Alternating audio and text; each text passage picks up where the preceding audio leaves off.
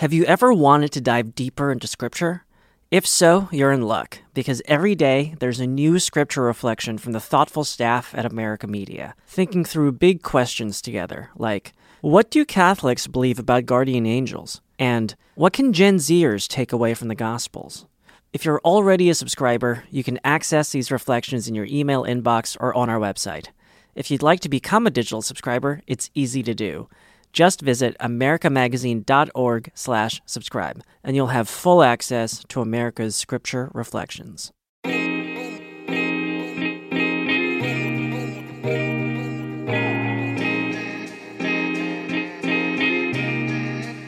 Hello and welcome to Jesuitical, a podcast by the young, hip, and lay editors of America Media. That lay part means we aren't Jesuits, but we work with them. Join us each week for a smart Catholic take on faith, culture, and the news, often over drinks. I'm Ashley McKinless, and I'm joined by Zach Davis. And I am happy to be joining you from the best coast, which is the east coast or the west coast of Lake Michigan in Chicago, Illinois. I'm staying at the home of Jesuitical listener, Patreon supporter, and college roommate of mine, Joe, which has been great for me because, as listeners will know, I went to school in Chicago. I love Loyola, and I'm here for 3 weddings in a row. So Joe's graciously decided to host me. So this is not what I had in mind when I said we're taking the show on the road, but it'll do. Yeah, welcome to your late 20s. Thank you. Got those wedding marathons. Wedding season. I know I've tried to say that I'm still in my mid-20s, but I think that game is over. How are you doing, Ashley? You doing all right? I'm doing good. We've had some fantastic summer thunderstorms over the past couple days, which I just love. Like really good thunder and lightning and rain that just breaks that humid summer air. So I've been very pleased with that. Though I did have to break out the air conditioning. So if you hear a hum in the background. Well, I appreciate you making time to record this today because I know you are trying to get out of here to go hang out with my sister.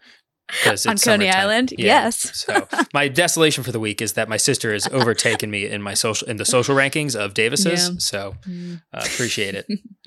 All right. Who are we talking to this week? We are very excited to be talking to Gloria Purvis. Gloria recently joined the America Media podcast family with the Gloria Purvis podcast, which debuted a few weeks ago. We dropped that first episode in the Jesuitical feed, so hopefully you've had a chance to listen to it already. But we needed to bring her on our show because she is, if you've listened, you know she has such great passion for the church, but is not afraid to be critical and ask hard questions of Catholics and what they're doing to fight for justice in the church and in the wider society. Yeah, and we had a lot of fun talking to Gloria. We also there was some stuff that happened with her former radio show that we definitely get into with Gloria. So you definitely want to stick around for that whole conversation. But Gloria was gracious enough to recommend a drink for us this week. Yes, we are drinking Uncle Nearest bourbon, which has a great story behind it that we'll let Gloria tell you in the interview. So stick around for that. But first, we have Signs of the Times, the part of our show where we sift through the Catholic news of the week so you don't have to. What's our first story, Zach? So our first story is about the really tragic, horrible news coming out of Canada, where the end of last month, the remains of 215 First Nations Indigenous children were found on the grounds of the Catholic-run Kamloops Indian Residential School in British Columbia. Right. So Catholic leaders in Canada have expressed their horror and sadness at this news. A quote from Archbishop Michael Miller of Vancouver, his statement, he said, quote, "The pain that such news causes reminds us of our ongoing need to bring light to every tragic situation that occurred in residential schools run by the Church. The passage of time does not erase the suffering that touches the Indigenous communities affected, and we pledge to do whatever we can to heal that suffering." Yeah, and this is such an awful story that we'll be honest, we did not know a lot about background-wise, and so we wanted to take the time and try and get into that and explain as much context as possible because we felt it was really important to both educate ourselves and also share this with you all. So to start on that background, around 150,000 Indigenous children attended residential schools in Canada starting in the 1880s. And most of these schools were operated by churches. And so the Catholic Church operated a good number of them. Not all of them, but a good number. And there, children were often forced to attend these schools far from their communities in order to be assimilated into Western culture. And there they were prohibited from using native languages and cultural practice, and disease and abuse were rampant. So Indigenous survivors of these schools and their families have long spoken out about the abuses that they or their family members suffered, and about the disappearances of children from these schools. So finally, from 2008 to 2015, there was a Truth and Reconciliation Commission that documented the history at these residential schools and concluded that the system amounted to a form of cultural genocide. Yeah, and so the Tk'emlúps School is one of the largest of the roughly 130 schools in the system that were operated by the church until 1969. And so, which I did not realize how close this history was. That's when the federal government took over the residential school system, which did not close officially until 1996. And so at this school, where the remains of 215 children were found, the youngest of which, who was just 3 years old, they were able to discover this after 20 years of kind of looking into it using ground-penetrating radar. So all of these children were buried decades ago, and a lot is unknown about them. You know, they clearly died at the school. We don't know if the school notified their families. We don't know if their deaths were documented in any way. So there are still a lot of unanswered questions. And so the Truth and Reconciliation Commission has asked for a formal apology from Pope Francis for the church's involvement in the residential school system. The Canadian government has apologized, and they're asking the church to also. And on Sunday, Pope Francis expressed his pain at the news of the discovery of 215 children's bodies, but he did stop short of an apology. He said that the discovery is a reminder that we must move away from the mindset of colonialism and from the colonializing ideologies that exist today. And sources in Rome told our Vatican correspondent, Jerry O'Connell, that the Pope did meet with the Canadian bishops at the Vatican back in 2017. And they discussed this issue, and Pope Francis raised the idea of visiting Canada to ask for pardon from Indigenous people on behalf of the church. But apparently there was no consensus among the Canadian bishops when they had that talk. So the prospect of a trip remains up in the air. And so what's next for the Kamloops School in this story? The Kamloops First Nation community will be working with the coroner to identify the remains, and they'll be reaching out to other communities whose children may have attended the school and protecting the burial site and seeking records of their deaths. Yeah, so this is a painful part of the church's history, not just in Canada, but in the United States and throughout the world. And I don't know, I feel like you've talked about this before. When we went to Australia, it seemed like there was more awareness and more recognition of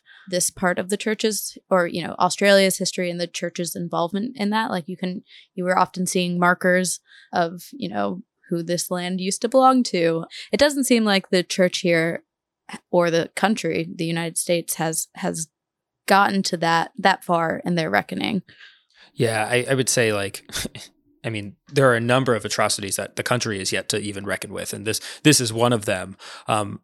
You know, but watching it just from our neighbors to the north, there's definitely something that we as an American church need to pay attention to and learn from, because this is a part of our history. It's a part of the church's history. It's part of the Jesuits' history, and so there's a lot that still needs to be done. And part of that, I think the Canadian government is rightly, and the Truth and Reconciliation Commission is right to ask for an apology. And I know the church is really slow to do that sometimes. So I'll just say I was disappointed that the story has become the church is sad but not sorry, which is what a lot of the headlines were.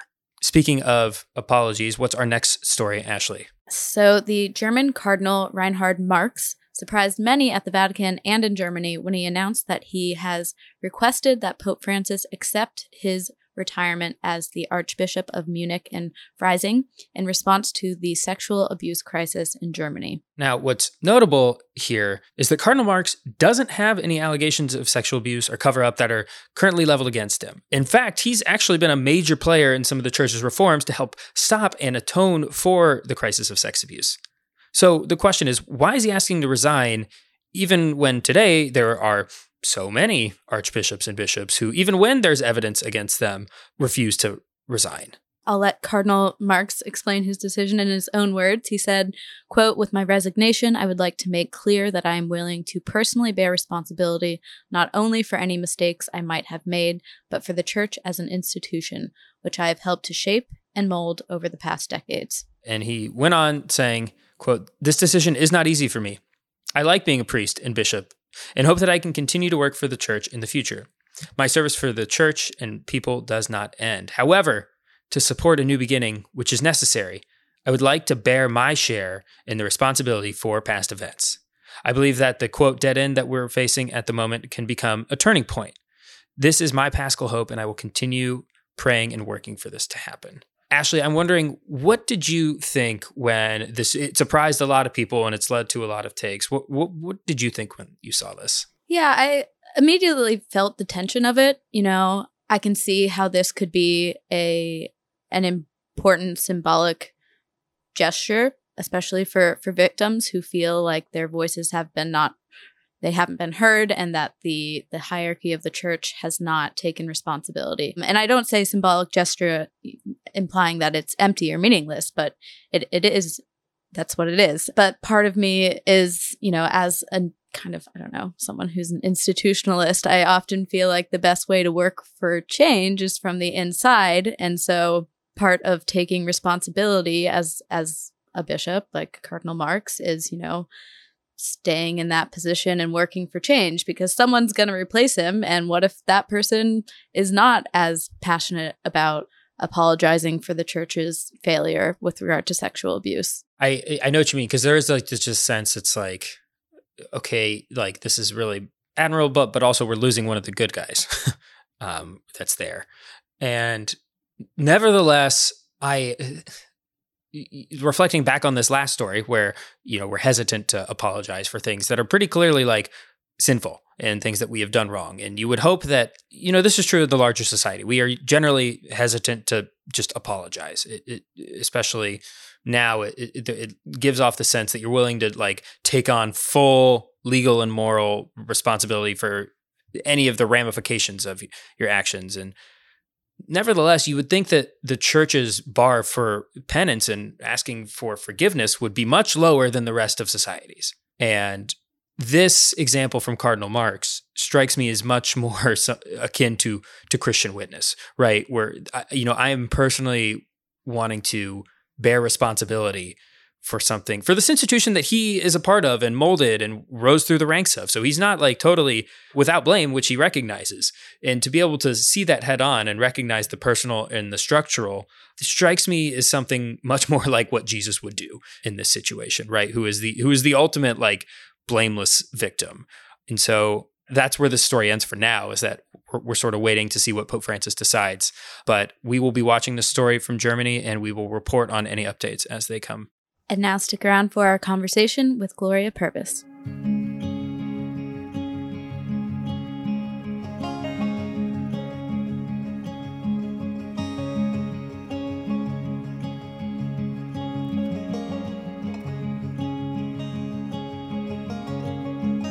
Joining us from Washington, D.C. is Gloria Purvis. Gloria is the host of the Gloria Purvis podcast from America Media. Welcome to Jesuitical, Gloria. Thank you so much, guys. I'm so happy and excited to be here with you. Thank you for inviting me. Yeah, well, we had to. You're now a member of the America Media podcast family, and it only felt right to welcome you on for a drink. Why? Speaking of drinks, thank you. Could you please give our listeners the backstory to what we're drinking right now? Oh, yeah, and it's a good one. So most people have probably heard of Jack Daniels, right? He, the distiller that does the whiskey out of Tennessee. Well, what people may not know is that there was an enslaved man, later on freed, named Uncle Nearest is what they called him. And he taught Jack Daniels how to make liquor, how to do this.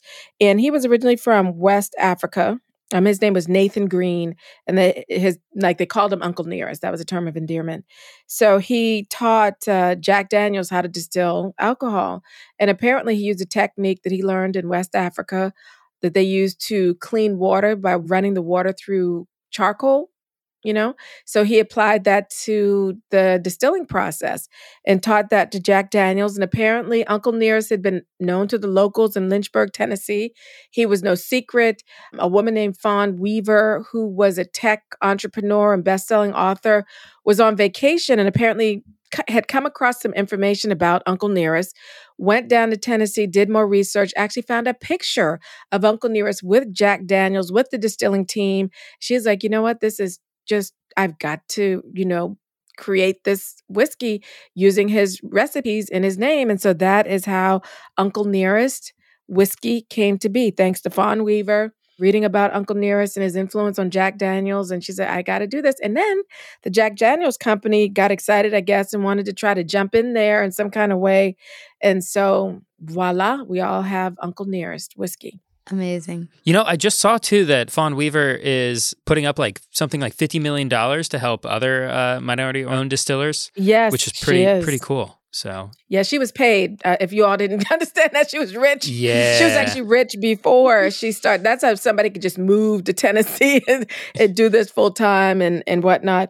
But I think it's really great that she's decided that she wants to support other distillers, Black distillers getting in the business.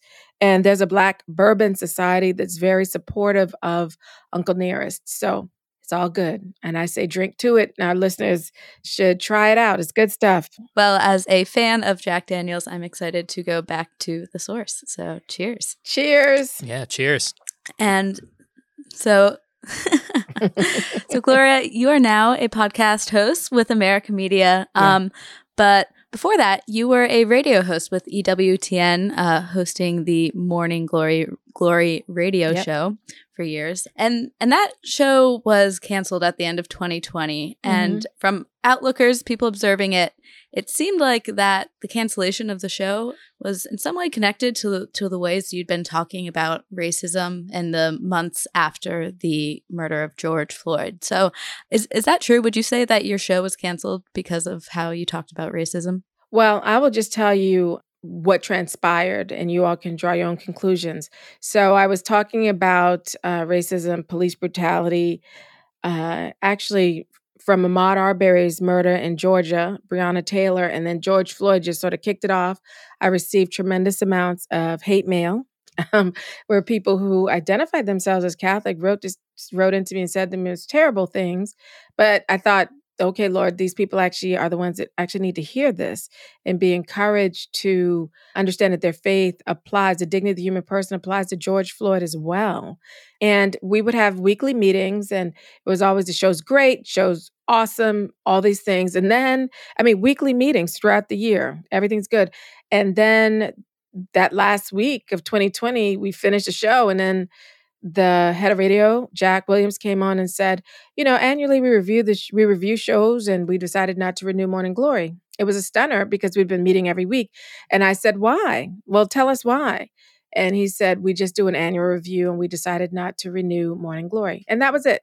That was all the explanation. So that's it. That's all I can only tell you exactly what happened. And that's exactly what happened. People can draw their own conclusions. But it was a shock because we met weekly and it was never any indication that there was anything but good stuff going on with the show.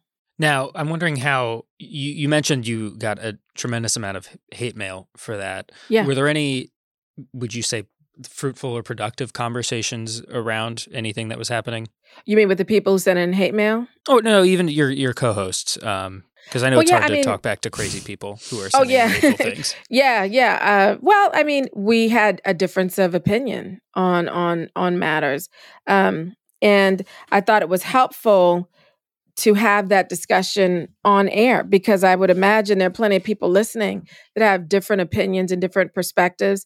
And as an African-American woman that has members of her family in law enforcement, I had already written previously when Philando Castile was murdered about his death and the role of the Catholic Church. And I thought Catholic people in police brutality, that we needed to raise our voices and talk about that.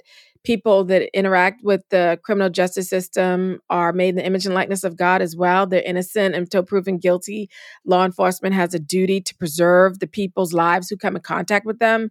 and things like that. And I just wasn't for this kind of simplistic, ahistorical, in my opinion, idea that policing was perfect. I mean, I knew the history of policing. I knew and I know Black people had been talking about police brutality for a better part of a century.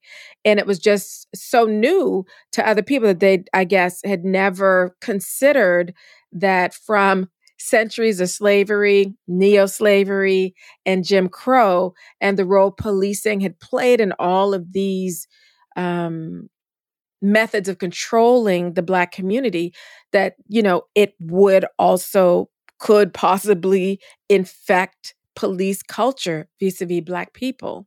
And so to have that broader conversation, I thought would be good listening, for our listeners. And I also thought we're supposed to be talking about the truth. I'm not going to just go along to get along. I'm going to be honest. And so, yeah, I was willing to do that. And I'm sure it made people uncomfortable, but I was not disrespectful. I was willing to listen to everyone's opinions, and I also would freely share mine. And being the only woman, I think, was pretty interesting too. I think that was another thing that was hard for people. I was the only woman. The other two guys were clergy, either a deacon and a priest. And so to hear a woman have an opinion different than a deacon and the priest and be comfortable in that and not be cowed by that and not, I can be influenced by reason, make rational arguments, but there was nothing I felt that persuaded me enough to change what I was thinking or what my approach was. And that also was very, very hard for some people to swallow, that I just didn't do whatever the priest and the deacon said. And I was like, we're a church of reason. God gave us brains for that purpose. And just because they're a deacon or a priest doesn't mean that their opinion on this matter should override mine. No, absolutely. And you mentioned that these are things that you already know, you're aware of, right? Like, the history of policing. Yeah. Did you ever at any point feel like why do I, or this push-pull, why do I have to teach this to this audience that's sending me in these hateful things? Well, some of it was also teaching it to my co-host, sure. to the guys that were on it with me. They just didn't know. It's so, and also in trying to have these conversations, I'm always okay with people asking me, well, why? I have a reason. And so I would explain, because I wanted them to understand where I was coming from, not just the listeners, but also my co-hosts to understand, and the godly counsel, that's what we call the priest, to understand where I was coming from. Because, so much of the conversation could have gotten lost in this left-right binary that's thrown on the church. But I'm like, wait a minute, we're all Catholic. And if we believe in the dignity of the human person, that has got to center in here. And if we understand that, I even pointed them to go to the National Law Enforcement Museum website. They talked about the history of early policing and slavery and clearly showed, it was about social control, using terror, using beatings, and that it was a civic duty of these patrollers to control the Black community. And then they talked about after slavery, how that morphed in with these white terror organizations like the Klan, and how these things affected early policing in the South post-slavery. And then if you do some other reading, to me, I was just like, people just aren't exposed to these things. But I had been. And I also grew up in the South. So lived experience and family stories, And I think a lot of people in the United States have been trying to have those types of conversations over the past year. And I'm wondering if you guys, you and your co-host ever reached a place of, true understanding, and if so, or even on some partial points, what did you find helped you to actually engage in that kind of dialogue and really hear, or have them be able to hear you? Well, that's up to them, right? As to how they respond to ideas that are different from them. I don't think they necessarily agreed, and that's okay. We don't have to agree, but they can choose how to respond to opinions that are different from theirs. So I don't know if I would consider what people might consider a place of understanding. They knew where I came from, what I was saying. I knew what they were saying, but it wasn't that we agreed on anything there. And I was okay with that. I think that can be something that's challenging for people, is that sometimes, especially among Catholics, it's again that whole role that being a cleric plays in a conversation with a lay person, not just a lay person, but a lay woman. So people coming to terms with, and I'm no shrinking violet. That's the other thing too. I wasn't going to tamp down what I believed from my own experience, from the experience of my family, and from reading the history and living in the South. Give me a break. So I knew these things, and this was not something to come from, that I, hate the police and all this kind of stuff. No, what I don't like is police brutality.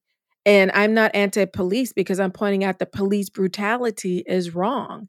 Just like I'm not anti-medicine if we point out that abortion is wrong. Some people say abortion is medicine. We would say it's an abuse of medicine.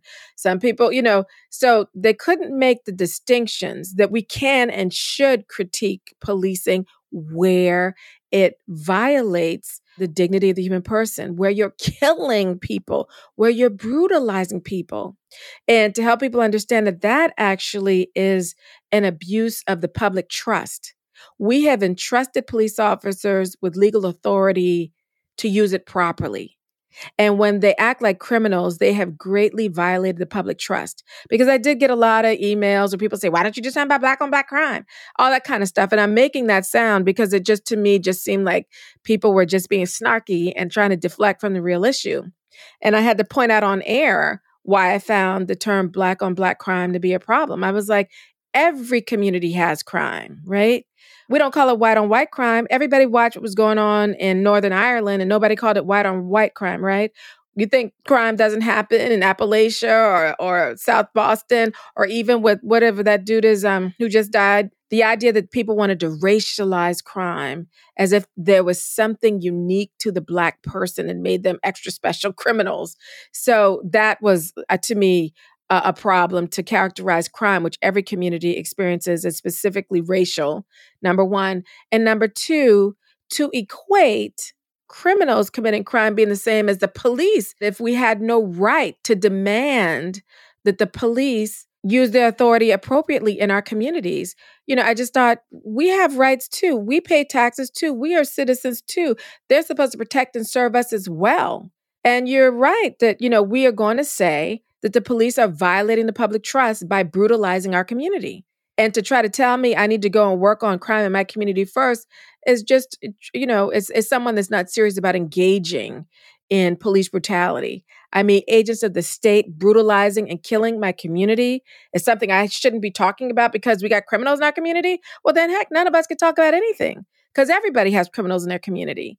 So to be able to answer those kind of responses that people would make, just to me, just the cruel deflections because people simply didn't want to deal with the reality of police brutality.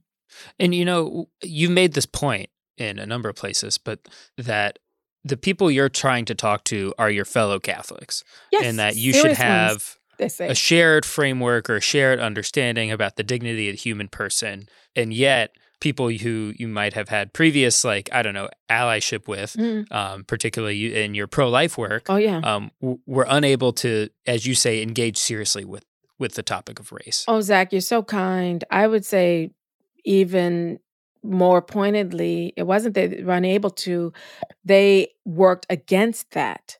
Okay, they worked against those things. So, I mean, the George Floyd experience for me really was sobering because it was like I was married to a toxic abuser and didn't know it until that time. And I woke up and was like, hold up now. We took the same vows. What's up here? And then that's when you start to realize the culture of life, building a culture of life and human dignity meant something completely different to a whole swath of folks that before just loved you. When you talked about, protecting and defending life in the womb and protecting the mother, oh, they loved you then. But then when you also were as equally animated about protecting the life of the human person outside the womb and encounters with policing, then it was, wait a minute now. Mm-hmm.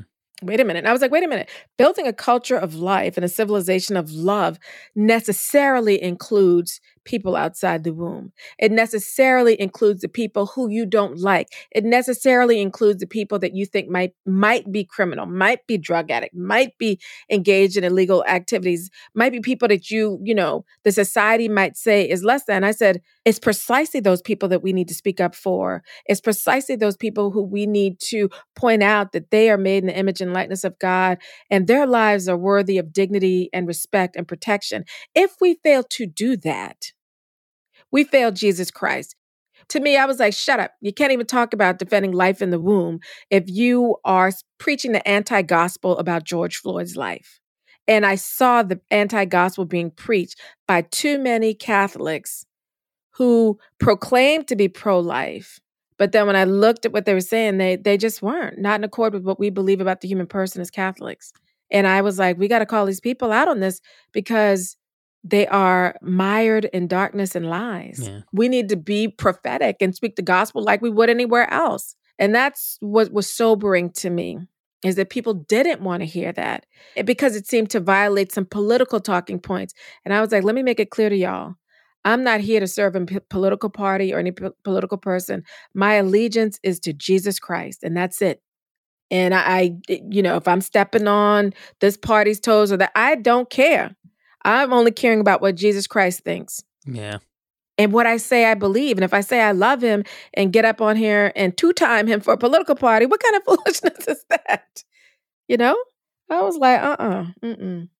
A lot of Catholics, use this term consistent life ethic or seamless garment of life. And I don't know, from your experience with fellow Catholics, it seems like we might have different definitions of what that means. So what does it really mean? And what does it really mean to live it out? Well, so if we say rightfully that we believe in the dignity of the human person from conception to natural death, that has consequences for how we behave and what we value and what we say and how we live our life.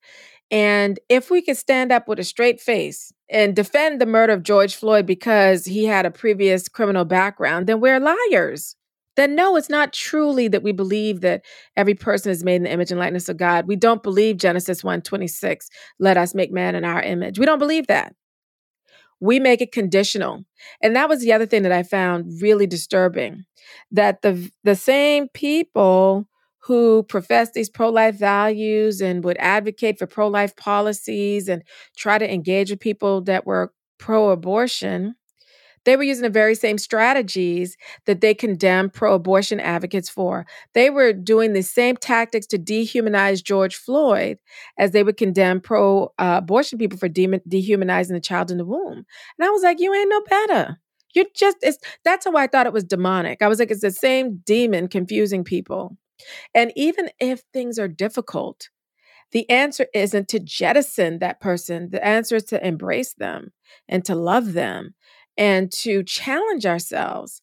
I mean, it was hurtful. It was so personally hurtful just because I felt betrayed by these people. I felt used by these people who were so happy to talk about racism and abortion in Black communities that cared about Black people in the womb. But outside the womb, somebody like George Floyd, not so much. And I still am reeling from it, quite frankly. A year later, I'm still not healed from all that. I'm still not healed from what I witnessed and saw happen to George Floyd and the response from Catholics who normally say that they're pro-life. It didn't translate here. You said you're still reeling from it, but this is also something I feel really deeply because I've seen in myself. I was president of my pro-life club in college, and then as I've gotten older, I'm still definitely pro-life, but I don't exactly know how to square that with some of the people that I used to really look up to. Yeah. As you said, are liars in a lot of ways about that, and it's really hard to want to even stand shoulder to shoulder with them in certain things. And I personally not quite figured out what that means for me and my advocacy and how I talk about stuff. And I'm not sure if you've thought about that at all, about what this means specifically for going back to any type of pro-life advocacy. So I have a little story to tell you. Well before George Floyd, this had to be 15 years ago, maybe 20. I was on a mission to get a lot of Black people to show up for the March for Life. And so I don't care where I was. If I saw a Black person at Mass, I was like on top of them afterwards, inviting them to the March for Life. And I was really successful in getting a substantial turnout of Black Catholics for the March for Life. And I remember we were standing out there outside at the mall in our little group, we're chit-chatting, waiting for everything to get started. And this white man walks up to our group and starts finger wagging, telling us about Martin Luther King. If Martin Luther King was alive, he'd be here and blah, blah, blah. And I, at that moment, was like, he has now undone every bit of work that I have now done. Because instead of greeting us as fellow marchers, he came up and he was talking down to us, to somebody that had been dead before I was even born, that he couldn't relate to us except to tell us about Martin Luther King. And I was like, so what? I mean, we are here now. And when I turned around and looked at all these people, they looked at me like, honey, we ain't never coming back here again. Because they're like, we're not going to put up with this. We got enough in our lives to deal with than to come here at some March for Life and have white people haranguing us and talking down to us like we're their children. We're clearly here because we made a choice to be here. We don't need somebody doing that. And it was super unwelcoming. And I said, I will not inflict that on anyone else again. I just couldn't do that. So I had already had my experiences in the movement and embracing myself for these things when I go to the March for Life. Now, I love Jeannie Mancini, love what the organization is doing, don't get me wrong. But some of the people in the crowd, you got to brace yourself for their need to try to lecture you as if somehow you need their approval to be there, as if somehow you didn't, through your own agency, decide to be there. And so it was just completely off-putting, and unwelcoming. And so you have to, in a way, be able to steel yourself for those kinds of encounters. I can do it. I have been doing it. Not everybody's willing to. And also not everybody is going to respond so politely. He's lucky it was me in front of the group and not somebody else. That's all I'm going to say. He's lucky. So that's the reality of it. I'm just telling you, that's the reality of being in the movement. I don't really like the question, why do you stay? Because where else are you going to go? And it's your church and, all the reasons. But how do you stay? How do you stay without letting anger and hurt consume you from these experiences? Oh, the cross. Totally the cross. Okay. Totally the cross and prayer and, having I love the Lord. I believe what I profess. And I came to, I had a mystical experience. You normally don't talk all the time about these things, but I had a mystical experience at Mass that really opened my eyes to the dignity of the human person. And it was a mini chastisement, a really, really, really small one. And you never want to have one, let me just tell you, even a really, really small one. But it has done something to me. I'm changed. And I can't let that foolishness from other people make me abandon him. Christ carried a cross out of love for us, for me individually, for you individually, even knowing how messed up we are, right? And so I cannot, because I love him, walk away from him, even if other people are abusive to me, because I want to serve him and they want to serve him too in their way. But in their way, somehow they have to still be abusive to me. I can't leave him. I just can't. And I look at him more closely, and I give it all to him. And I think he sustains me. I really do. I think he sustains me in that. It's really just my relationship with him and my firm belief in the truth and the realness of the sacraments and what they bring, that I would die, I think. I just I can't even comprehend it. So even when I'm meeting and suffering these kinds of abuses, and a lot of which I won't even go into here because I don't want to frighten and scandalize the audience, but yeah, there's a lot of brokenness in the church and a lot of, I hate to say it, a lot of racism has infected people in the church. And they would not even consider themselves to be racist. And they are. They have a coldness. They have an air of superiority when it comes to Black people. They have a right to tell us what we are not supposed to do or think or believe, or even how we are to engage in justice movements. And the audacity to not understand we have agency. I mean, I had Catholics tell me that I need to be thankful that these 300,000 white men died in the Civil War to free my people. And I had to correct them and say, let me help y'all understand something. Black people have been from the very beginning fighting for our own freedom from the moment that we were kidnapped and brought here, have been struggling for our own liberation. And I'm not going to lick somebody's boots that they're a couple centuries late in getting on board to fight for our liberation as well. And so I just was like, no way. And I was like, well, what kind of attitude is that to come from a Catholic? And I'm sad to say they got that because they were listening to another priest's homily. A priest that was, giving a homily on lynching and the Civil War and was dead wrong about history. And was also really wrong in his theology. And I won't say his name because sometimes when I don't do that because I feel like I'm calling up the devil when I do that. I'll just pray for this person.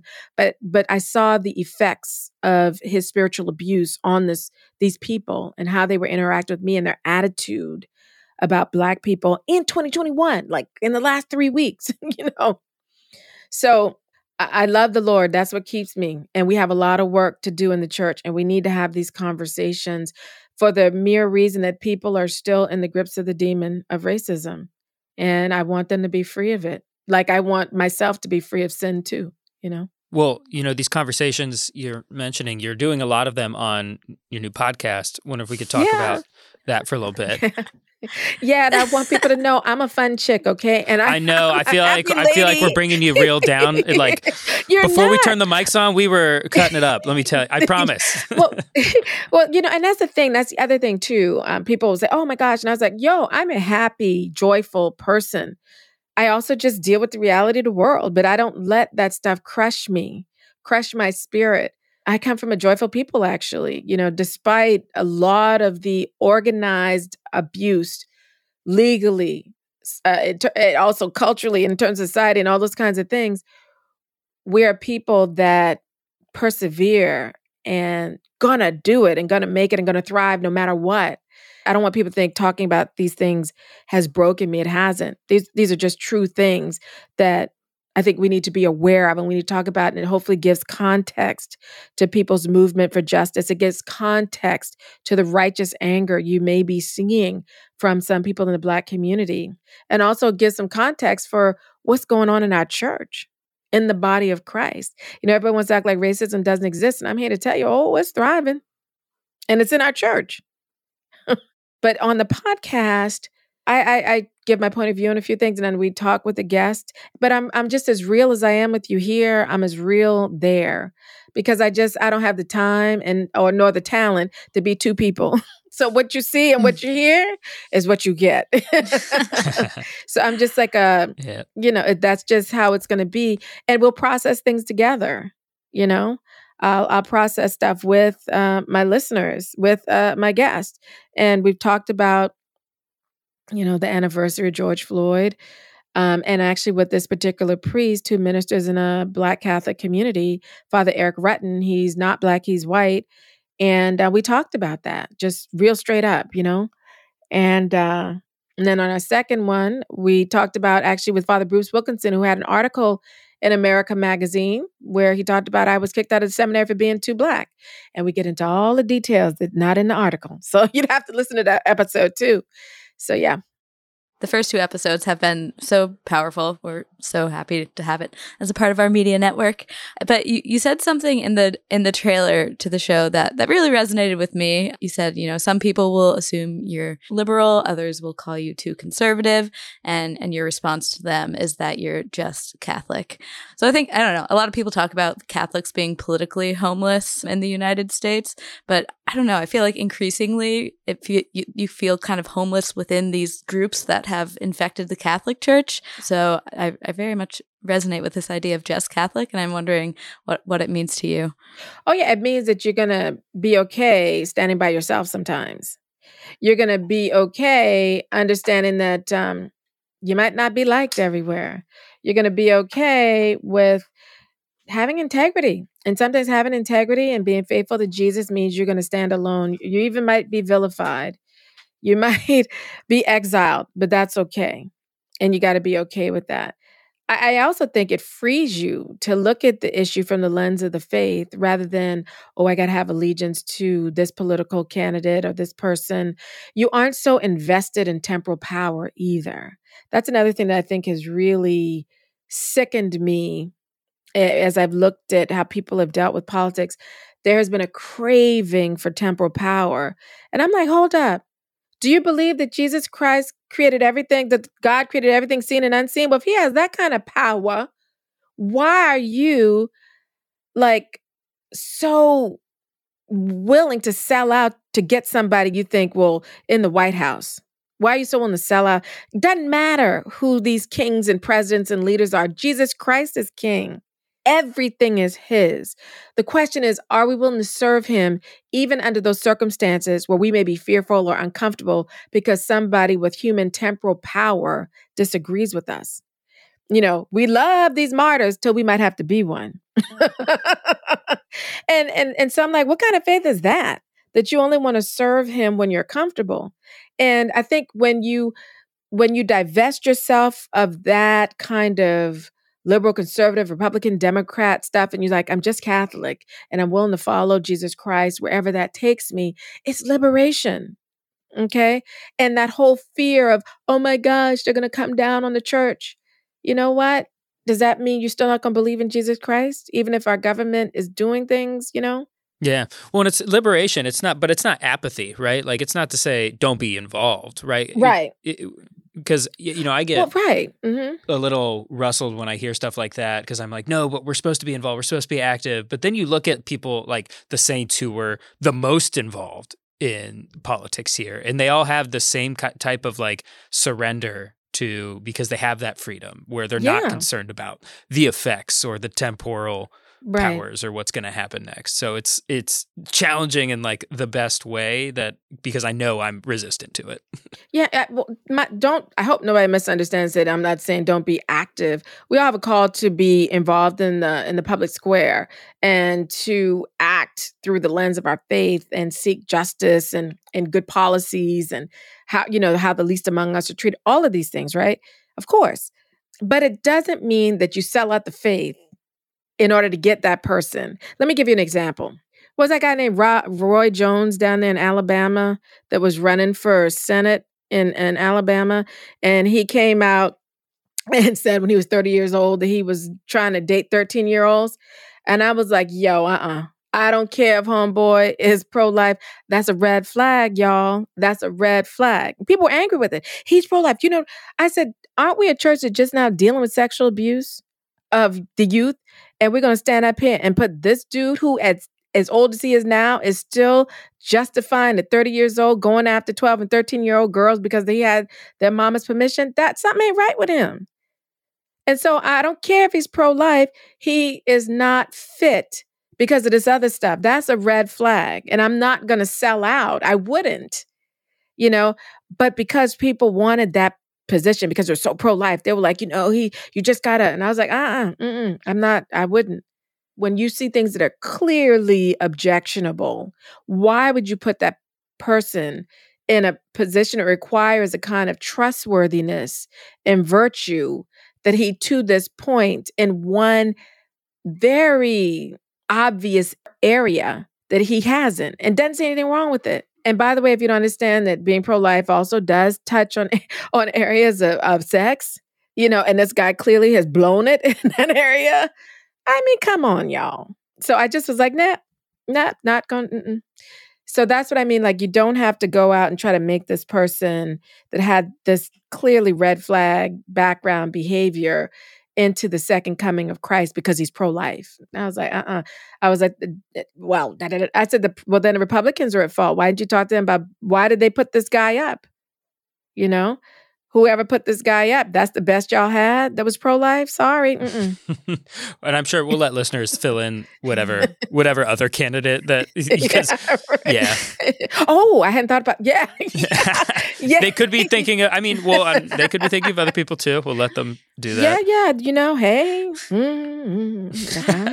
How do we fight this polarization that's happening in the church? Call it out. It's so unhealthy and so, inimical to what the body of Christ is supposed to be. I don't know. Where's your place in that effort to, yeah. I think talking about it and really asking people, through what lens are you making your choices? Do you have this blind allegiance to a political party because they have these values, but then are you not looking at your candidates and trying to figure out, are they trustworthy? You know what I mean? We don't owe blind allegiance to any of these things. And being free with that and being free to critique, candidates and parties without thinking, oh, I'm giving up, the other side will gain a point if I speak the truth. No, who gains is your soul, by speaking the truth and by acting from a position of virtue. We have to have the spirit of detachment, I think, in terms of political parties, and understanding you shouldn't feel at home in any of them, really, because none of them 100% meet what we think as Catholics. And I also found this sort of tribalism. If you aren't voting with this particular party, I saw a sermon where the same priest with his lynching foolishness was trying to tell people if they vote a particular party, they are not Catholics. And I'm like, excuse me, I didn't know a political party had more power than the sacrament of baptism. That's new to me. I was like, has anyone thought about how bad his theology is? Mm-hmm. And I also thought by saying that, without saying it, he's saying if you vote the other way, then you're really a true Catholic. And that's insidious. Yeah. And it's a lie. And also it diminishes our gospel witness and how we're supposed to live our lives to one singular act once a year or so, to a vote. Being Catholic is so much more than that. Being pro-life is so much more than that. And I think that's another lie of the devil, where these people think, oh, I just vote this way and I'm good. I'm cool. No, you're not. You just as hellbound as the next person, It's more than that. Yeah. Wish it was that easy. If only it were one thing. Yeah. I know, right? If only, I tell you. So if Jesus only knew, did he only know? Dude, you only had to vote. You didn't have to carry that cross. Yeah, man. Come on. Why did you right. Oh, my God.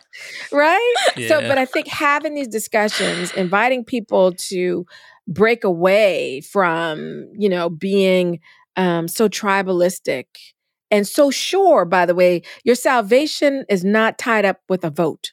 Okay. And so these just to have the conversations and to try to push back and invite people to look more broadly in terms of what the faith says. Yeah. And just that's the kind of, I just think have those conversations. Well, that's how we push back on it. Well, and you're doing it on your new podcast. And so psyched about it again. And the name of it is the Gloria Purvis Podcast, and people can find it where they're listening to this one. But before we let you go, we do have one final question that we ask all our guests. Sure. And it's, if you could canonize one person, living or dead, Catholic or not, fictional or real, who would it be and why? My mama. Because when I came to her at age 12 and my dad said that I was going to be a Catholic, you all have to understand, my mother was so active in the Methodist Church. She played the organ. She kept the books for them. And she freely said, okay, you're going to be a Catholic. You're going to go to Mass every Sunday, every holy day of obligation, pray your rosary. You're not going to eat meat on Fridays. And that was my life from 12 years old on in a non-Catholic family. And then when people are like, where's Gloria? My mom would go to church. Gloria's a Catholic now. And then all of my sisters converted. And so my mother was never bitter. My mother never stood in our way. She completely changed the life of the family to support our faith. And I believe God, oh gosh, y'all, I got such a testimony. At the end of her life, my mother's brain dead once. And through God's glory and power and mercy, she woke up from it. And the doctors couldn't understand it. So then 13 years later, as she was dying and I was in the hospital with her, I was praying a Divine Mercy chaplet in her presence as her heart was starting to stop beating. And I realized at that time, when I was there alone with her in the ICU, we'd already had the priest come in, prayed the Litany of the Saints, had her blessed. That's another gift from God to do that for a non-Catholic. My sisters couldn't handle it anymore, so they left the ICU. I was like, I'm going to stay with her until her heart stops. And as I was in there praying the Divine Mercy Chaplet and I started praying the Rosary, I just felt God saying to me that I cannot be outdone in generosity. And oh gosh, y'all. And I remember thinking so that she was with me when my heart started beating for the first time. And God allowed me to be with her as her heart would stop beating for the final time. And I realized that it was such a grace to be able to pray the chaplet in her presence, to have the priest have blessed her, to have prayed the litany to saints with all her Catholic children now, and that she had never, ever, ever stood in our way of practicing the faith and always supported us. I just felt and believed that God took her to him for that. And I believe what was promised to us by the Divine Mercy Chaplet, the power of praying it in the presence of a dying person. And so I would canonize her. What was your mom's name? Betty. Her name was Betty. Betty. Betty Purvis. Yes. Saint Betty Purvis. Saint Betty Purvis. I would canonize my mama. Amen. Amen. Well, thank you so much, Gloria. Yeah, thank you. We're going to have to do this again sometime. Oh, yeah, I'd love to. And we need to get together soon in person and have some drinks. I think regular crossover episodes. Hey. Yes. Oh my gosh, I'll be introducing the alcohol to my family. Love it. Thank you so much. Again, the podcast is the Gloria Purvis podcast. Check it out, y'all. And we will talk to you soon. Thanks so much, Gloria. Thank you, guys. Bye. Fear is like a broken record, same old songs of accusation play. Like who are you to speak the truth? Just look at all your failures and mistakes. And if they really knew you, there's no way they could love you anyway. Oh, but I will fight the lies with the truth. Oh, keep my eyes fixed on you. I will sing the truth into the dark. I will use my fighting words. Oh.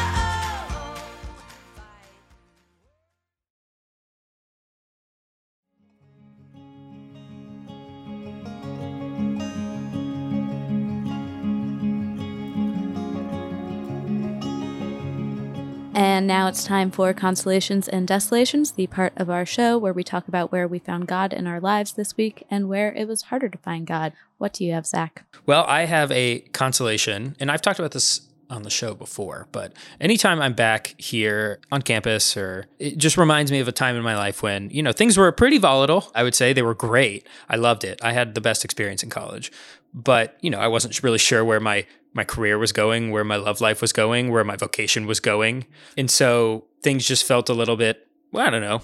Well, we'll see. And now, to be back here in a different time of my life, I'm here for some weddings, which are like really joy-filled occasions with people that I love.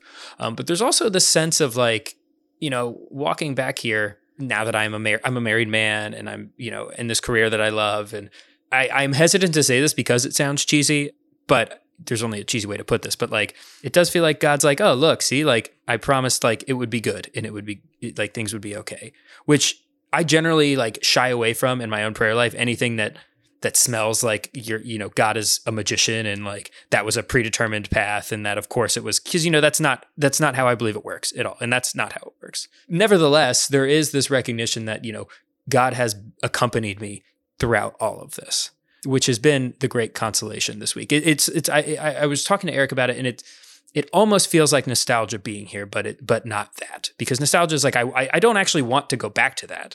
It is much more like, look how good it was and how good it is, like, right. And it will be good in the future. Yeah. And so that's my consolation this week. That's great. Glad you're finally big man on campus, Zach. Thank you. Thank you. Finally. Anonymous man on campus. But what do you got, Ashley? I have a consolation from the most unexpected of places, just Twitter.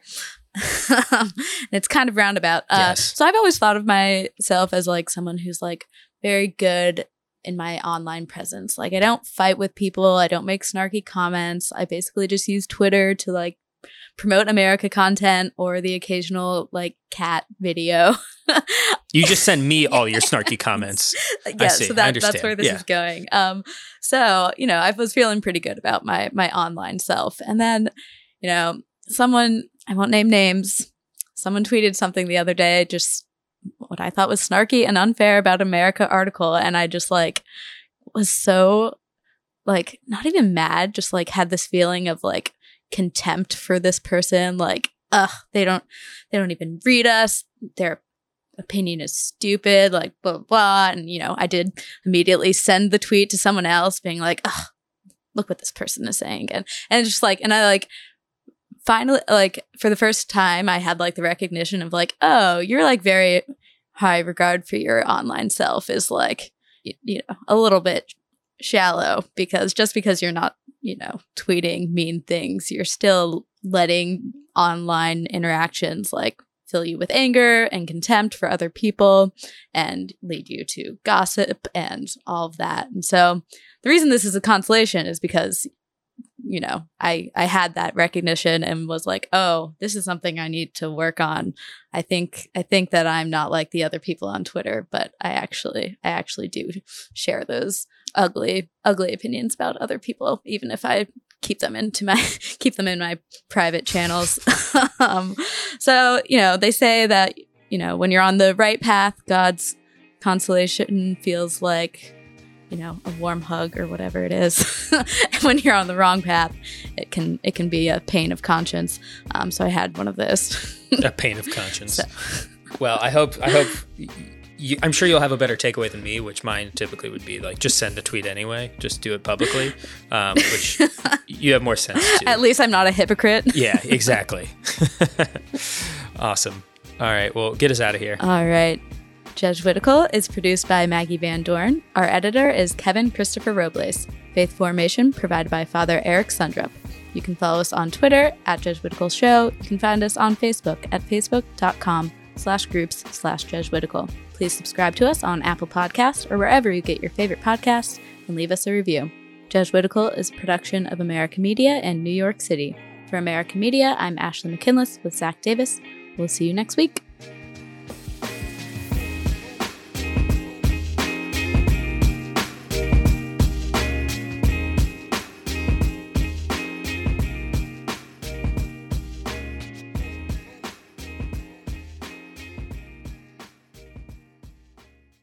Have you ever wanted to dive deeper into Scripture?